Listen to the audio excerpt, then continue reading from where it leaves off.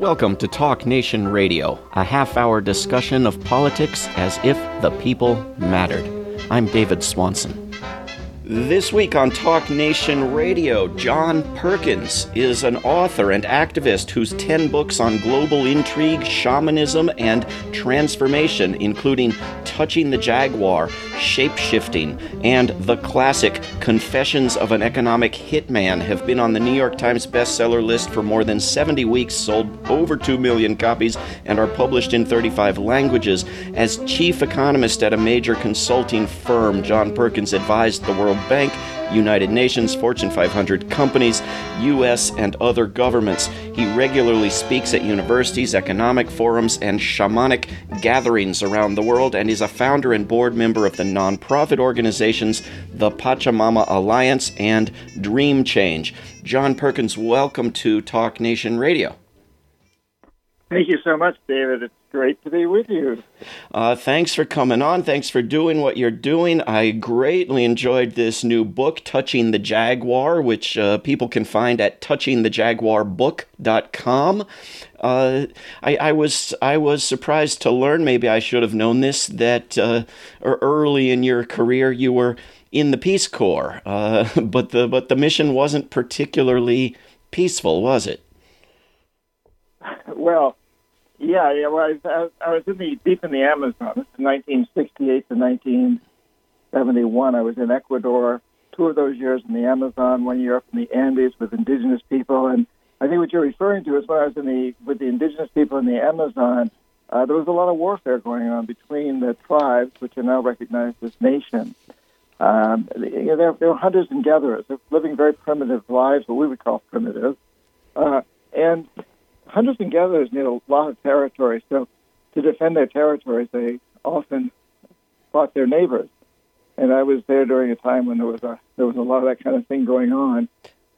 Yeah, I had something else in mind, actually, which was that you found out that the purpose of your mission was actually to help clear the forest and move people into it for political reasons. Wasn't that the case? Well, yeah, so that's, I was ostensibly sent there to help form credit and savings co-ops. I'd graduated from business school. The irony of that was I was sent into a place where nobody had any money. Everything was done by barter. Your bananas for my papayas, etc. And I arrived there and I announced that I'm there to help them form a credit and savings co-op. And, of course, they're extremely skeptical, like, well, what am I really there for? And it didn't take me too long to understand that the Peace Corps had sent me to this community because there was going to be a way station for surveying equipment and food and other supplies to go deeper into the jungle, where the Peace Corps was involved in a USAID-funded program to move poor people from high into the Andes, where the U.S. government thought they were being subjected to propaganda from Castro's Cuba to become communists. So the United States had this mission of moving them deep into the Amazon to colonize that area, to farm it. And as it turns out, it was not their territory to do that with. It belonged to the indigenous people. And Ecuadorians and the U.S. government didn't recognize that at the time. They'd fly over in planes and see these airplanes and see these vast jungles and say, well, nobody lives there. The fact of the matter is, hunters and gatherers lived there, and they needed a lot of jungle. They didn't cut the jungle, so it wasn't obvious that they were living there. They were hunting and gathering. So there was a tremendous resentment and warfare between the indigenous people and the colonists coming in. The other aspect was that you really can't grow crops well in that area of the Amazon. The soil is very thin, contrary to public opinion, to public perception. Much of the Amazon is the second least fertile place in the world, next to the Great Desert. And so when you cut the trees, the soil just washes away. The very thin topsoil washes away in the rains and leaves you with something akin to clay that, when the sun hits it, bakes into bricks. And so by trying to farm that land, you basically destroy it. It was a fiasco, really. The U.S. government was deeply involved in. And you write that this was modeled on the Homestead Act and the settling of the United States, which was, of course, also based on the idea that nobody lived there, but it was that sort of came out of a conception of who counts as somebody and who counts as nobody, right? It wasn't actually a misunderstanding that there was nobody there. Exactly, David. Once again, going into these territories where the local people lived off hunting buffalo and other things, lived off the land, and suddenly these farmers go in and they kill the buffalo and start cultivating the land. And of course, at the beginning, it seemed to at least be working. Unlike the Amazon, the soils were in the Great Plains that you could farm these areas, but you were taking it from the native peoples, and you were destroying the local ecosystems, including the buffalo and all the ecosystems that go along with that. And then, as we all know, in the long run, the big industrial farms took over and began destroying their land in their own way by using lots of chemicals. A lot of times people who become whistleblowers or become journalists who speak out about something they were involved in have tried initially to go through proper channels, as they're always advised to do. And you did register complaints and advice regarding this misguided program, and not much came of it, right? Yeah, I wrote letters to Peace Corps office in Quito, the capital of Ecuador, and also to the office in Washington, D.C. And I wrote to USAID in both of those places. I tried to get the word out. Nobody really wanted to hear it, and including the Peace Corps volunteers, my friends who were deeply involved in this program, because many of them were in the Peace Corps at the time because they wanted to avoid the draft. They didn't believe in the war in Vietnam. They did not want the program to end because they might be sent to Vietnam after that. Who knew? But the officials in Washington and in Quito, they'd kind of staked their careers on it. This was creating a job for them, and there was this huge movement that was anti-communist. Che Guevara had only recently, within a year or so, been killed in neighboring Bolivia, almost neighboring Bolivia. And so there was this strong anti-communist sentiment that the red tide was going to take over the world in Latin America. And so nobody really wanted to hear that this program wasn't working. And so all my letters fell on deaf ears. And even today I find this, when some of these people read these books, they say, well, wait a minute, that land is fertile. They still don't know. And yet it's very common knowledge now that these are the second most infertile lands in the world. I think with regard to the killing of Che Guevara, we can now say it's well established that the CIA was behind that, can we not? Yeah, Felix Rodriguez, CIA agent, wrote a book about it. He was called before the Un-American Activity Committee and released from the CIA and told that he could not lie under oath. And so he shared that he had been in charge of that operation. He was a CIA agent who left the CIA and then eventually wrote about it. Felix Rodriguez. I think you can still find his book. Yeah. So he was in charge of the operation. He didn't pull the trigger because he was told that the trigger had to be pulled by a Bolivian soldier. So he commanded a Bolivian soldier to actually pull the trigger that executed Che. But they had first captured him, and Rodriguez got spent quite a lot of time talking to Che while he was captured. Yeah. In the book, Touching the Jaguar, John Perkins, you describe some of your work as an economic hitman that some people may be familiar with already from Confessions of an Economic Hitman, but you describe threatening world leaders with assassination and referring to Mossadegh and Allende and Arbenz and Lumumba and Diem and other cases in order to see if the threat is enough to get what's wanted, rather than having to go through with an assassination and a coup, right? Yeah, I was fairly diplomatic in the way I did this. So basically, my message to world leaders of countries that had resources that corporations wanted, like oil, and we were trying to get them to cooperate with us. And my basic message was, hey, sign off on this World Bank loan of millions, hundreds of millions. Today it would be translated as billions of dollars that will pay our corporations. All the money will go to our corporations to build infrastructure projects, power plants, and industrial parks and highways, et cetera, in your country. Sign off on this loan, and you and your friends who own the industries of the wealthy families who will benefit from infrastructure, you'll make a lot of money. Of course, I didn't say this, but they all knew that their country would be stuck with horrible debt, and money would have to be diverted from health care and education and other social services to pay off the debt. So the majority of people would suffer. A few of the rich families would gain, including the ones who signed off on this loan.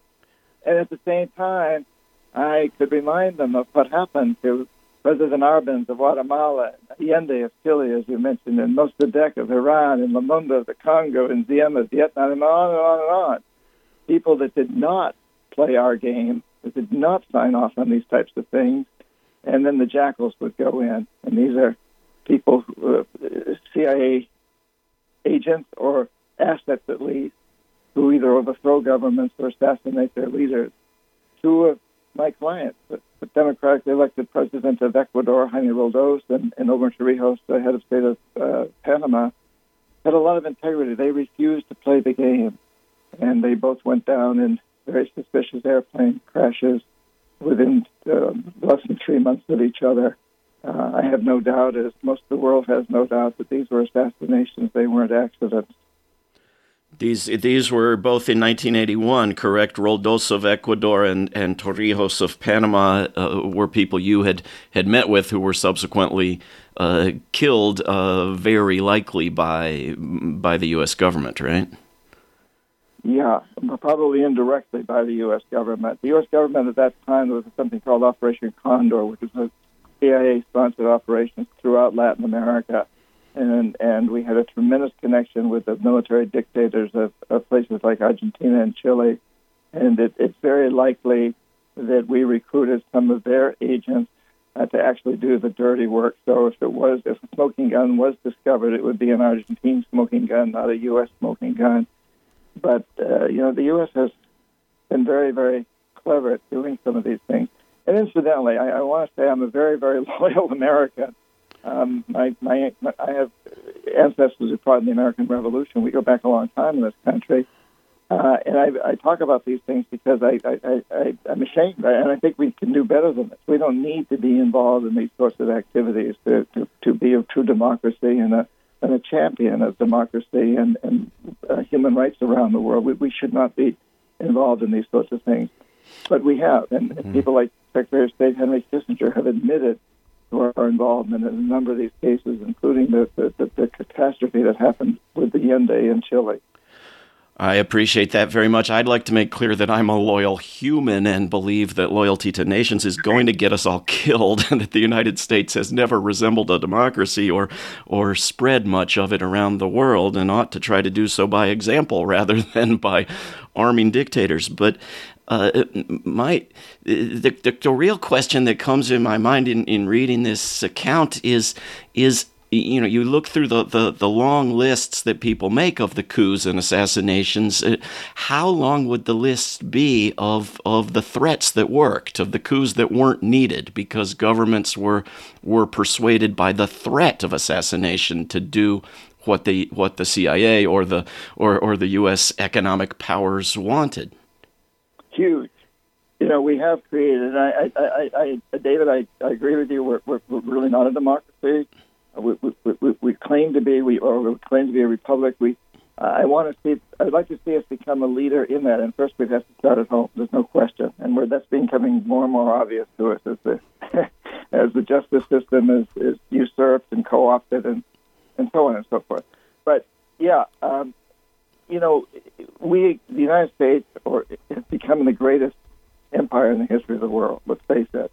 And actually, it's more of a corporate empire than a traditional U.S. country empire, although this corporate empire is totally supported by the U.S. military and our economic policies and our so-called intelligence services, our secret services. So it's the world's largest empire ever, no question about it. And it's very disturbing the way we've done that. And, we were doing it through the traditional means of military intervention up through the Vietnam War. But we began to see that wasn't working. Korea and Vietnam, we really didn't get anywhere near what we wanted. So we began to see that the way that economic hitmen were doing this through using death and fear and a lot of perception, a lot of propaganda to promote our ways. It was extremely successful, and you didn't need to go to war or have the threats of war. And that worked for a long time, from the end of the Vietnam War in the mid-'70s up until, pretty recently. But then around the time that I think basically around the time of the first Bush administration and going up through the Clinton administration, the military-industrial complex, as Eisenhower called it, became concerned that they weren't participating in all the profits that were being made out of this other way of exploiting countries. And so, they were looking for an excuse to get back into the game. 9/11 created that excuse. And since then, unfortunately, both ways have been used. So we still carry on the economic hitman process of using debt and fear, and our own corporations now pitting countries against each other to ask them to offer better tax incentives or cheap labor rates for them to locate their factories in these countries. At the same time, we've gone big time back into military intervention, as we've seen, especially in the Middle East, but it's happening in many, many other countries also. What did you... Sorry, go ahead. And David, as you said, the countless numbers of countries that have bought into this empire because they knew the threats were there, it's almost immeasurable. And I mentioned some of the presidents that were taken down, but what goes beyond that is countless numbers of lower officials, ministers of state, secretaries of the finance, and judges and other people that have been taken out because they didn't play the game. Yeah. Well, what did you make of this Bay of Piglets, as some people have called a recent failed invasion of Venezuela? This is sort of running, long-standing attempted coup in Venezuela. Is the incompetence outdoing the immorality in some cases? Do you look at some of these events with some professional scorn as well as moral? Well, yeah, I don't know any more than what I've learned in the press. I haven't been to Venezuela for maybe 7 or 8 years, and even then didn't spend much time there. And it's hard to say. Obviously, what's going on internally in Venezuela is terrible. The government there today is a terrible catastrophe.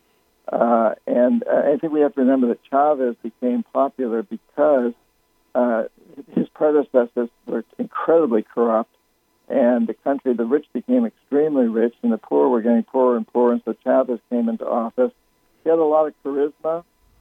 He made a number of policy mistakes, but he did some good things. Education, healthcare improved for poor people under him, and he had charisma. But then when he was replaced by this current regime, there's no charisma there. There seems to be extreme corruption there. And I think part of what keeps this current president in power is the fact that the military is afraid that if he goes out of power, they will all be put on trial and found guilty of some pretty brutal aspects. But for the United States to become involved in this, and I don't know officially what that most recent raid, who was behind that, it seems extremely unprofessional. But for the United States to be involved in this in any way, shape, or manner is a huge mistake, because really it's a very, very deeply internal problem within Venezuela that needs to be handled that way. So you, John Perkins, you have a very different perspective now from what you had some decades back, and you describe in the book, Touching the Jaguar, this sort of gradual transition from hitman to fellow man, and sort of overlapping, trying to be both at once, and how shamanism helped you change your perspective. Can you talk about how you went through that process? Sure, David. I'd love to. So when I was a Peace Corps volunteer back in 1969, I was dying in the Amazon. I was very, very sick, and I couldn't get out. It would take me 3 days to get to the nearest medical facility through very, very difficult conditions, and I could barely stand up.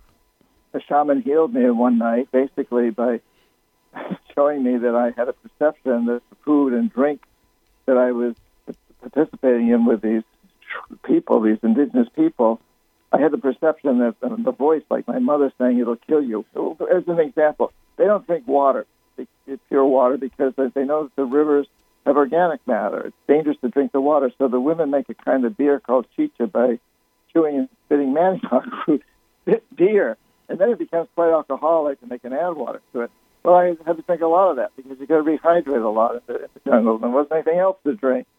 But anyway, on this shamanic journey one night, I saw that I would hear this voice every time I drank these drinks and ate some very strange foods. I hear a voice saying, it'll kill you. At the same time, I saw how incredibly healthy the Shuar are, how robust and vital. And so I learned on that one night that it was a perception that was making me sick, not the food and drink itself. Changed everything for me. The shaman then basically demanded I become his apprentice. I graduated from business school in 1969. There was no future in shamanism in those days, but he saved my life, so I did. And for years after, I studied shamanism in many other countries, Indonesia, Iran, Egypt, all over Latin America. And I also discovered that not only shamans, but also psychotherapists, quantum physicists, advertising people know that we create reality through altering perception. It's all about perception. And, as an economic hitman, my job was to use a perception that I believed in, that I've been taught in business school, that investing large amounts of money in infrastructure makes the economy grow. And statistically, we can show that it does. But it's a perception that's based on false economic statistics, which are called GDP, which really measures the wealth of the rich. So if you take the United States, for example, we know that 3 individuals have as much wealth as half the population of the United States. If those 3 individuals are making 10% return on their investment and half the population is losing 3%, you're still going to show a GDP growth of something slightly under 5%. Yeah. And destroying ecosystems counts as growing as well. Exactly. And so at the beginning, for many years, I only did this for 10 years. I was my real title was chief economist at a big consulting firm. And for the first number of years, I believed in what I was doing because it's what I'd been taught in business school. But I began to see that it was a false perception. And I began to understand that what we were doing was creating what we call today a death economy, an economic system that is destroying itself. It's based on the perception that the goal is to maximize short-term profit, regardless of the social and environmental cost. That's a perception that has created a death economy. And I came to understand that the way to change that, to create a life economy, an economy that pays people to clean up pollution and regenerate destroyed environments, to recycle and create new technologies that don't ravage the earth. The way to create that life economy is simply to change our perception, to say that the goal of business and of all of us is to maximize long-term benefits for people and nature. And all it takes is us to turn that perception around from the short term to the long term. And in fact, when we do that, we are echoing what indigenous people have done, what human societies have done throughout most of the 250,000 years that we've seen ourselves as humans. All of our ancestors, yours, Dave, mine, everybody's come from this perception of long-term benefits for ourselves, our children, and our grandchildren, and our great-grandchildren. It's only been with the last blink of a historical eyelash that we've focused on this short-term obsession. And to be clear, there are a few limits to changing everything with perception, right? Donald Trump can't drink gallons of bleach and tell himself to perceive that it will work and thereby make it work, can he? Well, no, obviously he can't do that, David, but what he can do is give people a false perception that there's safety in doing that and convince a lot of other people to do it. And, maybe that changes their reality in that they don't die from the virus, they die from drinking poison. I mean, that's the extreme to which you could take this. But what he is doing is creating a perception that there's a false way to protect ourselves from the virus. And that perception changes a lot of people's reality as to how they deal with the situation. I talk to a lot of people about trying to end war, and they tell me it's human nature, it's human, it's natural, it's normal, it's inevitable. And yet you're talking about the length of history and prehistory of the human species, which was hunter-gatherer, and had fighting in some cases, but didn't have anything that resembled modern war. And that's the vast bulk of who we've been as a species, right? It is. And the wars that indigenous people fought were just to protect their territory. They were more what we would call, I think, little incidents, and for the most part. There were some wars. But what's fascinating is that about the time I was a Peace Corps volunteer in Ecuador, the late 60s, the U.S. oil companies, Texaco and especially, were coming in and destroying the forest. And so the indigenous people had to change their perception from my neighbors are my enemies to the enemy is the oil and mining company, and I have to join forces with my what I used to perceive as my enemies are now my allies. Right. So they formed federations to stand up to these mining and oil companies, and then they understood, well, it really isn't the mining and oil companies that's the problem; it's the dream of the modern world. It's our perception of short-term profits that require a lot of the things that come out of mining and oil operations. Yeah. And so that's when they reached out to me and they asked me to form a partnership with people in our countries to work with them to change the dream of the modern world, to change the perception of the modern world, to move to a life economy. Well, we've got 2 minutes left. John Perkins, what can people do who want to learn more, who want to get involved, who want to help out with what you're working on? Well, exactly why I wrote this book, Touching the Jaguar, Transforming Fear into Action to Change Your Life in the World. That's the subtitle. I've written 5 books on shamanism and indigenous people and 4 books on economics and global intrigue. And this book is a bridge between them.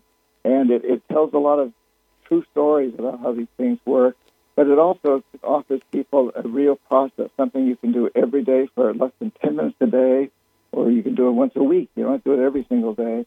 That will take you personally into what you can do. So each of us is different. A writer like me looks at it differently from a podcast host like you, or a plumber or a carpenter or a parent. But every one of us can use this process to look at what do we really want to do for the rest of our lives to make life better for us individually and also to create a better world for future generations. And there's a process each of us can go through that makes this happen. That's in the book, so I would just encourage people. You can go to johnperkins.org and order the book from your local bookstore or anywhere you want to order it from. And if you do it soon, you'll also get a workbook that goes along and outlines this daily process that you can practice if you want every day or every other day or however often you want to do it. All right, John Perkins, johnperkins.org, also touchingthejaguarbook.com.